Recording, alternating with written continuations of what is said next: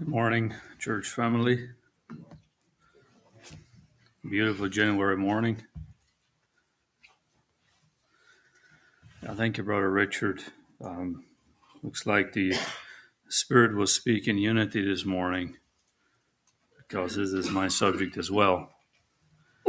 I have a little bit of an odd title today. Maybe it will help keep your attention. It's my title is called Church Unity and Nine in a Boat. Church Unity and Nine in a Boat.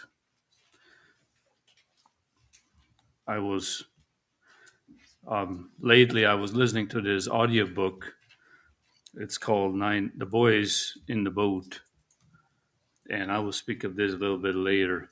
But I was just awestruck with the similarities and the unity that is required on this. It's an Olympic sport, the rowing competition with 9 in a boat, 8 rowers and one in the back. But I was just, it wouldn't leave me. It was just the similarities there. I thought I need to preach on this. It was pretty amazing. Our text today will be 1 Peter chapter 3, verse 8. 1 Peter chapter 3, verse 8. Finally, be ye all of one mind.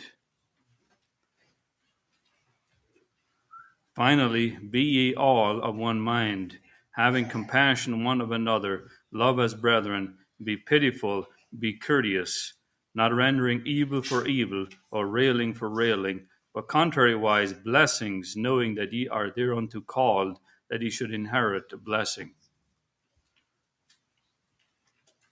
On the wall here is a picture of a regular Olympic shell, is what they're called. They're a boat.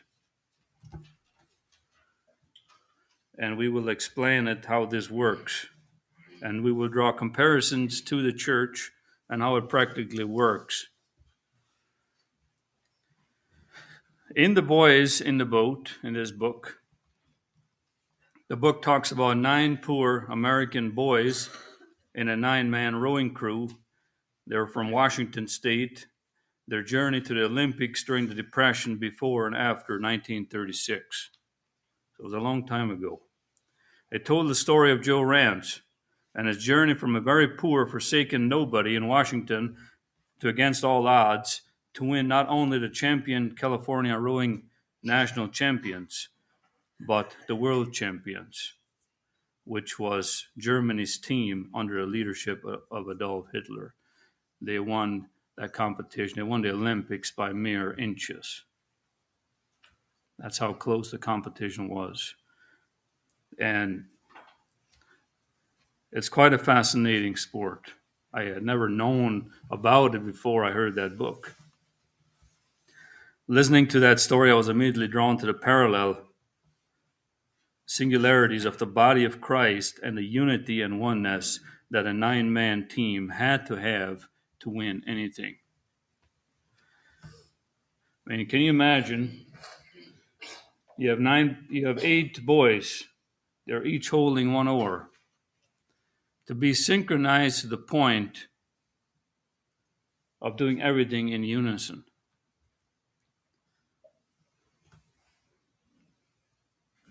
Racing boats, as I would call them shells, they're called shells.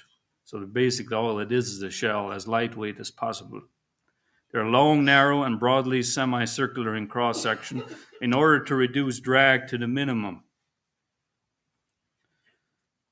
Now, this is the first lesson to reduce drag in the church, is anything that is hanging out of our spiritual lives that is causing us to slow down. These shells were made of lightweight, strong wood back in the day. They're not all made of the same wood, but now they're made exclusively of carbon fiber, which is the best material they have right now. That's lightweight and strong. But it's reducing drag, it's reducing weight, laying off as Paul makes a parallel of runners. Runners go back to they're as old as the book, running competition. He said, laying off all weight and the things that hinder us from our Christian life, the things that slow us down, the things that we tend to get bogged down in, and we all have them. We all have these things that slow us down. We all have different weaknesses. To lay aside these things and lessen the weight and the drag of these things that slow us down. 8, we will refer to these. This rowing boat is called an 8. They're 8s. They have a fin toward the rear of that shell to help prevent roll and yaw and help the rudder. The 8 rowers are staggered alternately along the boat so that the forces apply asymmetrically to each side of the boat. In the back, the 9th person sits the coxswain. He is the only one without an oar, and he is the head of the boat. He or she sets the course, steers the shell, and loudly calls out encouragements. He sets the beat by whatever words or rhythm he chooses. This rhythm sets the pace and the speed of the shell. He is like the leadership in the church. He yells out encouragement. He sets the pace. He sets the beat. But they all have to be on board. He sets the rhythm. There are 8 rowing positions in a racing shell. These are designated positions that the coach appoints based on the physiology and strengths of each individual rower. Seat 1 and 2, there's a seat 1 and 2, 3, 4, 5, 6, 7, 8, and this is the coxswain. This red thing in front of it is this kind of this horn that he has, so they hear him all the way in the front. Seats 1 and 2 are referred to as the bow, the front pair, and the person in position 1 is called bow. This pair sets the boat or balances. They balance the boat. Seats 3, 4, 5, and 6 are referred to the engine room. They represent the power. These the coach sets the strongest of the bunch. They're all very strong, but these are the powerhouses. They represent the ones that have the most strength.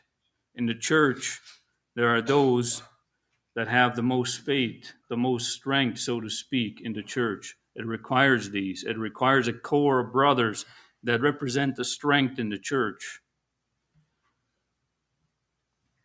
Seats 7 and 8. Joe Rance had seat 7. Seats 7 and 8 are referred to as the stern pair. They, together with the boys of the coxswain, close to them are the beat setters. The coxswain sits in the back all the way in the stern. In one of the rows, if one of the rows of this shell is not in unity with the front or the back on it of himself, the shell loses its unity, and often one or more of the team members will catch a crab. Now, this is referring to all the rowers know what that means. The crab means an accident that occurs when a rower loses control of his or her oar. The rower's blade gets trapped in the water by the momentum of the shell, and the oar handle flies backward, going over the rower's head or striking the rower's chest. If that happens, there's no race to be won for that shell. They are automatically out. They cannot afford one single crab. They lose boat lengths behind the competition if they catch a crab. It's something you don't want to do. They lose their beat. They lose their cycle. They're completely messed up for the entire race. Such as in the church, when there's sin that enters in, you catch a crab. It can stunt the church for years. It takes a lot of momentum to get going again. There is grace, yes, but catching a crab represents the sin in the church. When a team member, loses focus, they fall into sin, and the whole church is stunted because of this one person.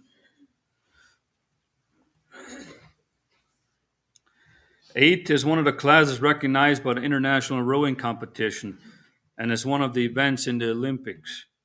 There are different shell events and classes with less people in a boat. There's the 4, there's 2. We will focus on a 9-person shell. The 8-man rowing team is arguably the best show of teamwork that exists in all of the Olympics. No other sport requires so much teamwork and oneness than this team. The premier designer and builder of racing shells, George Yeoman Pocock, famously said, 8 hearts must beat as one in an 8-oared shell, or you don't have a crew. I'll say this again. 8 hearts must beat as one in an 8-oared shell, or you do not have a crew. This was stressed again and again in this book. If only one person had a bad day, or their minds were on other things, the shell did not function right. They did not make any good time. They had crabs. The entire shell suffered a severe disadvantage if only one person was entirely there with all his heart. Every person had to be emotionally, physically, and spiritually connected to one another. Each crew member was so intimately connected to each other that they knew immediately if you had a bad day or you were zoned out. The crew were friends. They were not only friends, it was their job to get along. They did everything together. They spent a lot of time together. They were intimately connected with each other's lives. They encouraged each other. This was more than friendship. This was a connection that they had one thing in common, and that boat brought them together as one. A local church, should bring us together with an intimate connection that no other church should have a leeway into our church. There should be a special family connection with each local body because we have one thing in common. The race that we are put here together, we are an engine together for one common purpose.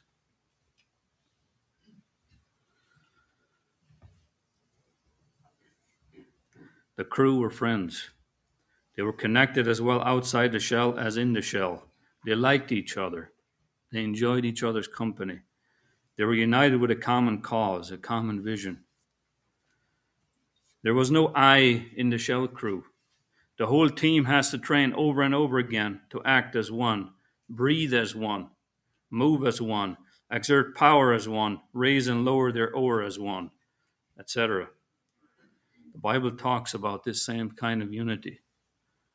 1 Peter 3:8, I read it already in the beginning. Finally, be ye all of one mind. What does that mean? We're all so different. We all have such different talents. It says, be ye all of one mind. Having compassion one of another, love as brethren, be pitiful, be courteous, not rendering evil for evil or railing for railing, but contrariwise blessings, knowing that you are thereunto called, that each should inherit the blessing. One, Paul speaks about this often in his book, is the comparison of the body of Christ with our own body. And we've heard it here across the pulpit many times. What does oneness mean? Oneness means that my whole body is one. If I am normal, if I don't have any diseases, and all the limbs speak as one, if I tell this finger to move, it moves. It is one with who? It's not one with the toe. It's not one with the shoulder. It's one with the mind. It's one with the head. Such is unity. Unity means oneness with the head, which is Jesus Christ. God is the head. Unity has to start with that oneness of the head. And we know, practically, this finger is attached to the hand. The hand is attached to the arm to the shoulder, and so it goes on. There's oneness there as well, but it starts with the head. The whole nervous system is connected to one thing. Be ye all of one mind. Concerning what? Let's open up our Bibles to Ephesians chapter 4, and we will keep it open to this chapter. Ephesians chapter 4, verse 1. I therefore, the prisoner of the Lord, beseech you that you walk worthy of the vocation wherewith ye are called, with all lowliness and meekness, with longsuffering, forbearing one another in love. Verse 3, and endeavoring to keep the unity of the Spirit in the bond of peace. Endeavoring to keep the unity of the Spirit. That is the oneness that I'm talking about. Unity of the Spirit. We all have this calling to be unified with the Spirit at all times. That is the beginning of unity, brethren. Verse 4, there is one body, there is one Spirit, even as ye are called in one hope of your calling, one Lord, one faith, one baptism, one God and Father of all, who is above all, and through all, and in you all. In all these things, we need to be united as one. There shouldn't be any arguments with these things. But unto every one of us is given grace according to the measure of the gift of Christ. We're all different. We all have been given different gifts.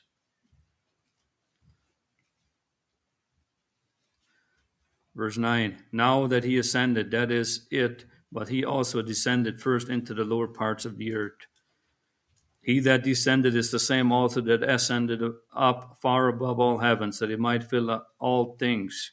Verse 11, and he gave some apostles, some prophets, some evangelists, some pastors and teachers. For what?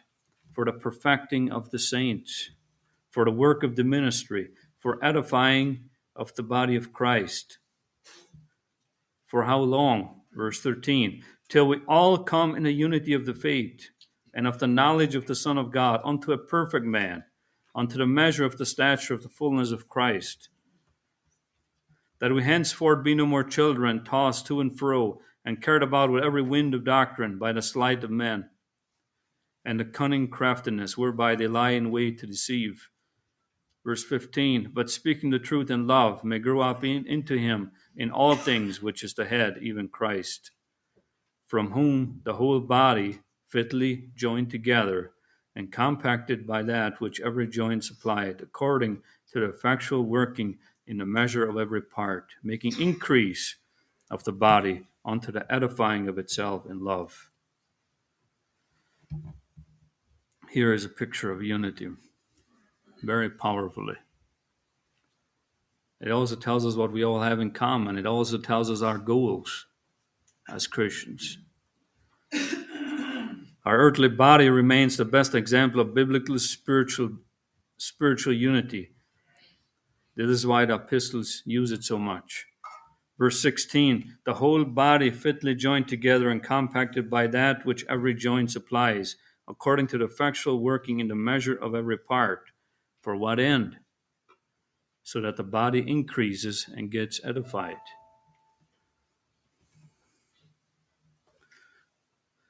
The 8-man rowing shell, their main objective is to row as one, for the purpose of crossing the finish line before the others do. They cannot be the fastest until they all row in unity. The church cannot meet its objective unless they all have unity in the body. Our earthly body teaches us that if one of our members doesn't move immediately when the brain, the head, tells it to, it will not function normally, and the body will be stunted. Biblical unity is not each man doing the exact thing at the exact time. Biblical unity is each man being tuned to the Holy Spirit and walking with that knowledge, being also tuned to their surrounding brotherhood, being tuned into their individual gifts that they were given to them, not for the purpose of self-edification, but for the edification of the local brotherhood.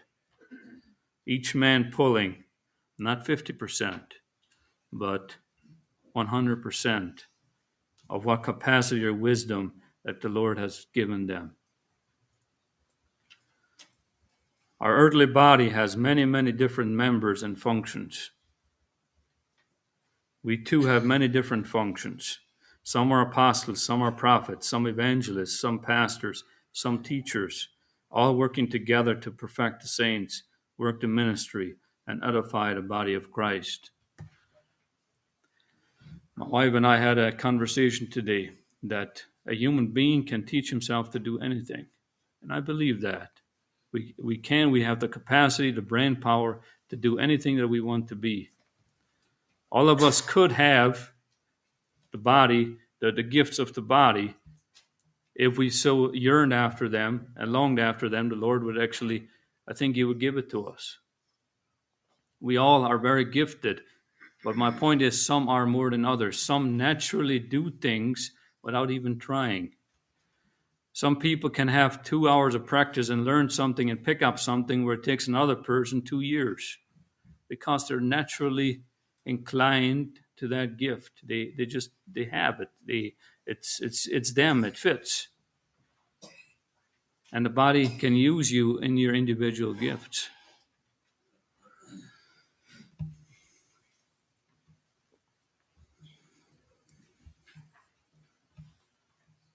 Just like the rowing crew's objective is bigger than each individual person, so is the body of Christ.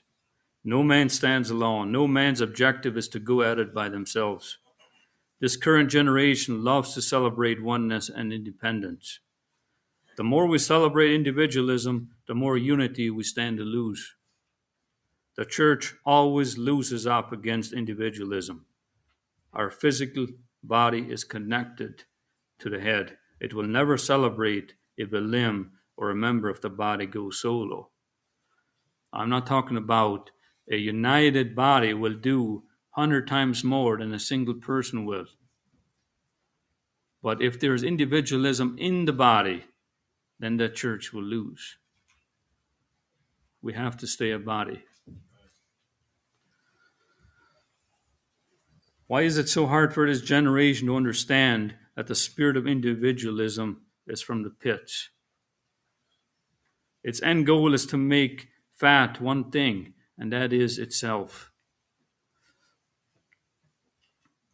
Biblically, the only way individualism is celebrated is if that individual is bringing the whole body glory.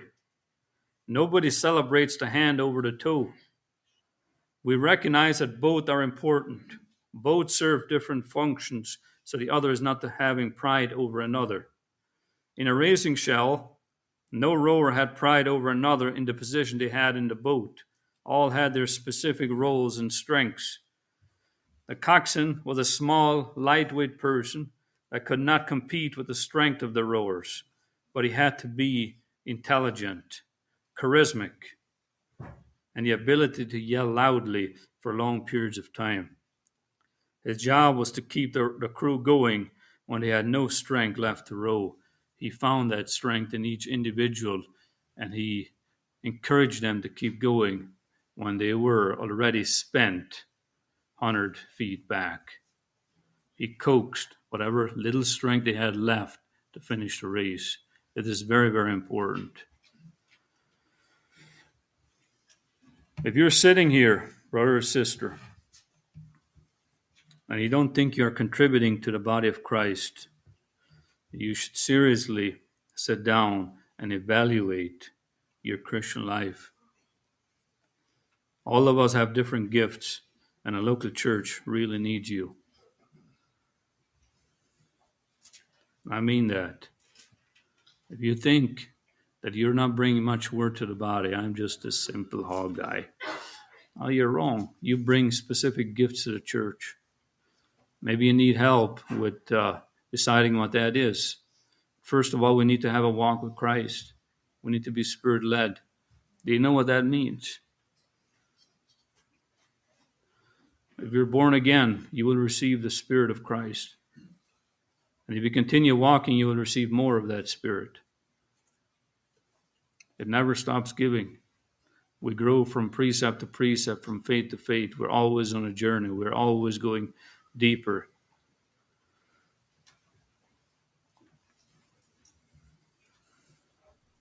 All of us have different gifts.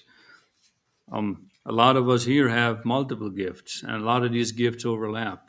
Praise God. They serve to strengthen these gifts. And a lot of these gifts need strengthening.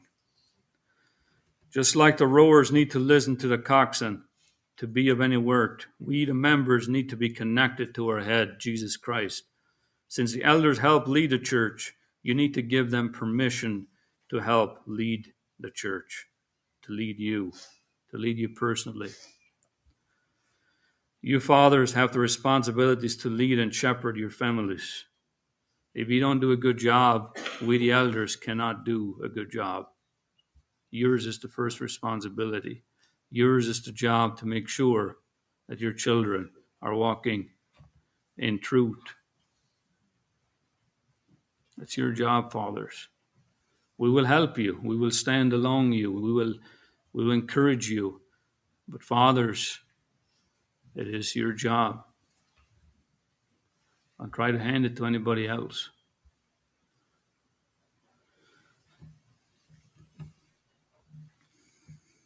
Ephesians 1:21. Far above all principalities and powers and might and dominion, and every name that is named, not only in this world, but also in that which is to come, and had put all things under his feet, and gave him to be the head over all things to the church, which is his body, the fullness of him that filleth all in all. Brethren, we are a local body. Christ has given us all things.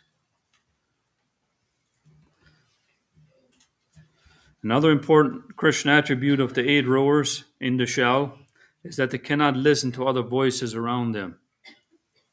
They have to listen very carefully to the coxswain's voice. In the extremely loud chaos of the finish line, it is of paramount importance to listen intently to the voice and rhythm of the coxswain. Surrounding their shell are multiple teams shouting out the rhythms, and it's easy to mistake the other shell's rhythms as your own and start rowing to a different speed. As soon as the shell starts being other than the one unit rowing team, it will lose the race. Can you imagine the chaos? They could not even hear. The rower 8, the one sitting closest to the coxswain, is sometimes the only person that hears the coxswain because it's so loud from the other boats and the cheers in the crowds. This was pointed out by the book. When they won the Olympics, he had to resort to banging loudly on the shell like this to give the rhythm because nobody could hear him. They couldn't hear him. It's very, very important to be in tune with your local body, to be in tune with the Holy Spirit, just to drown out the other voices that are trying to get your attention.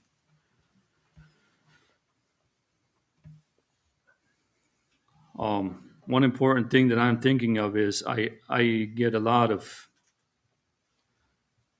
advice and inspiration. Not advice, but I'm inspired a lot by other people and other administrations. You find them on social media and they have some great points. But if we listen so intently on them and they start bringing different points across, and we lose focus of our own body, we lose appreciation of our own body. We start thinking individualistic because these other churches are thinking individualistic. I'm not talking about Anabaptist churches. I'm talking about the global church. The church needs to be in tune and listen to one voice. Having a church that is loosely attached to other churches and hears voices from other churches brings chaos to your own body. And I'm not talking about the churches we're in fellowship with. But even we cannot be attached to Fort Pitt Church and be disattached to our own. We need to be intimately connected with Altona Church. To wherever church the Lord has you on, whatever church that you have committed to.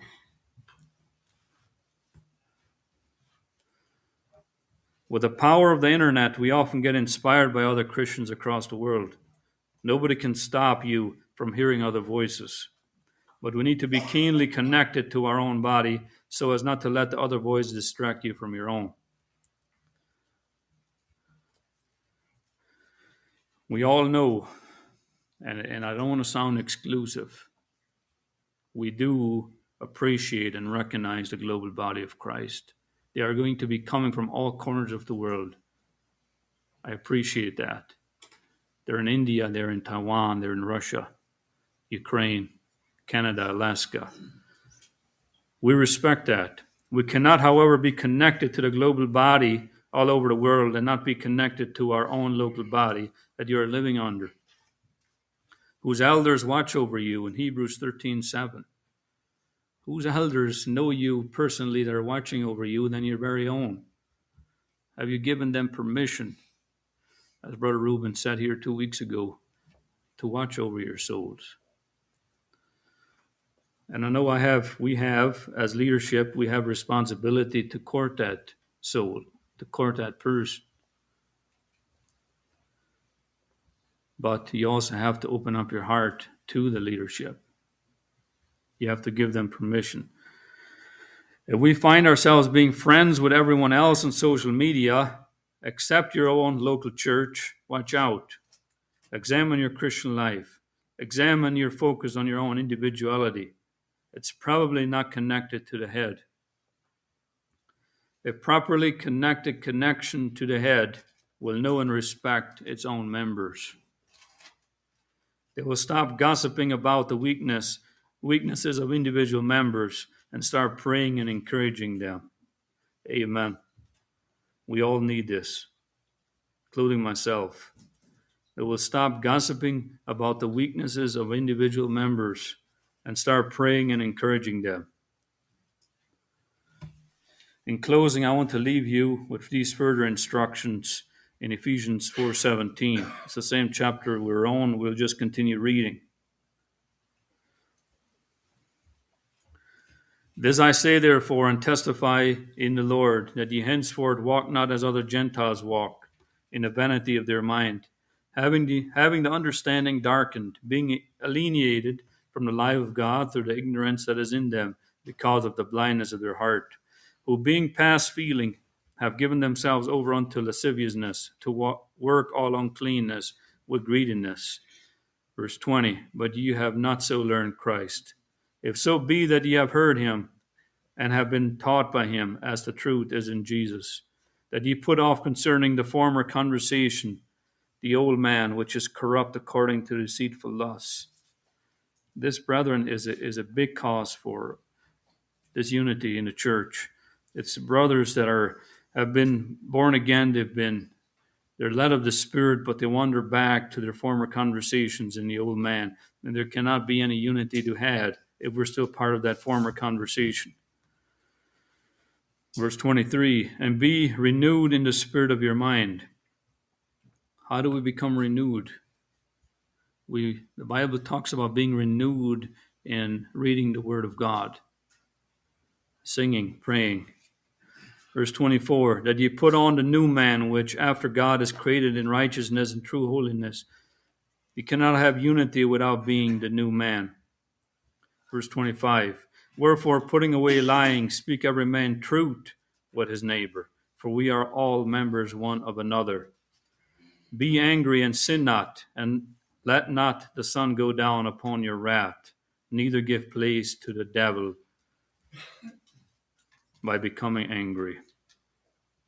Do not let the sun go down upon being angry with a brother.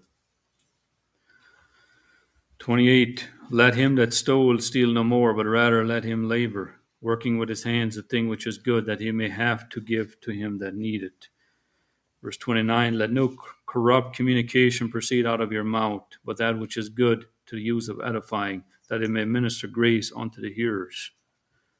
Very practical things. Verse 30, and grieve not the Holy Spirit of God, whereby ye are sealed unto the day of redemption. And here's one of the biggest ones in our church. Let all bitterness and wrath and anger and clamor and evil speaking be put away from you with all malice. Be kind one to another, tender-hearted, forgiving one another, even as God, for Christ's sake, hath forgiven you. This is what it takes for unity. These are all instructions on how we will receive unity, how we will row in unison. Let him who has ears hear these words. Amen.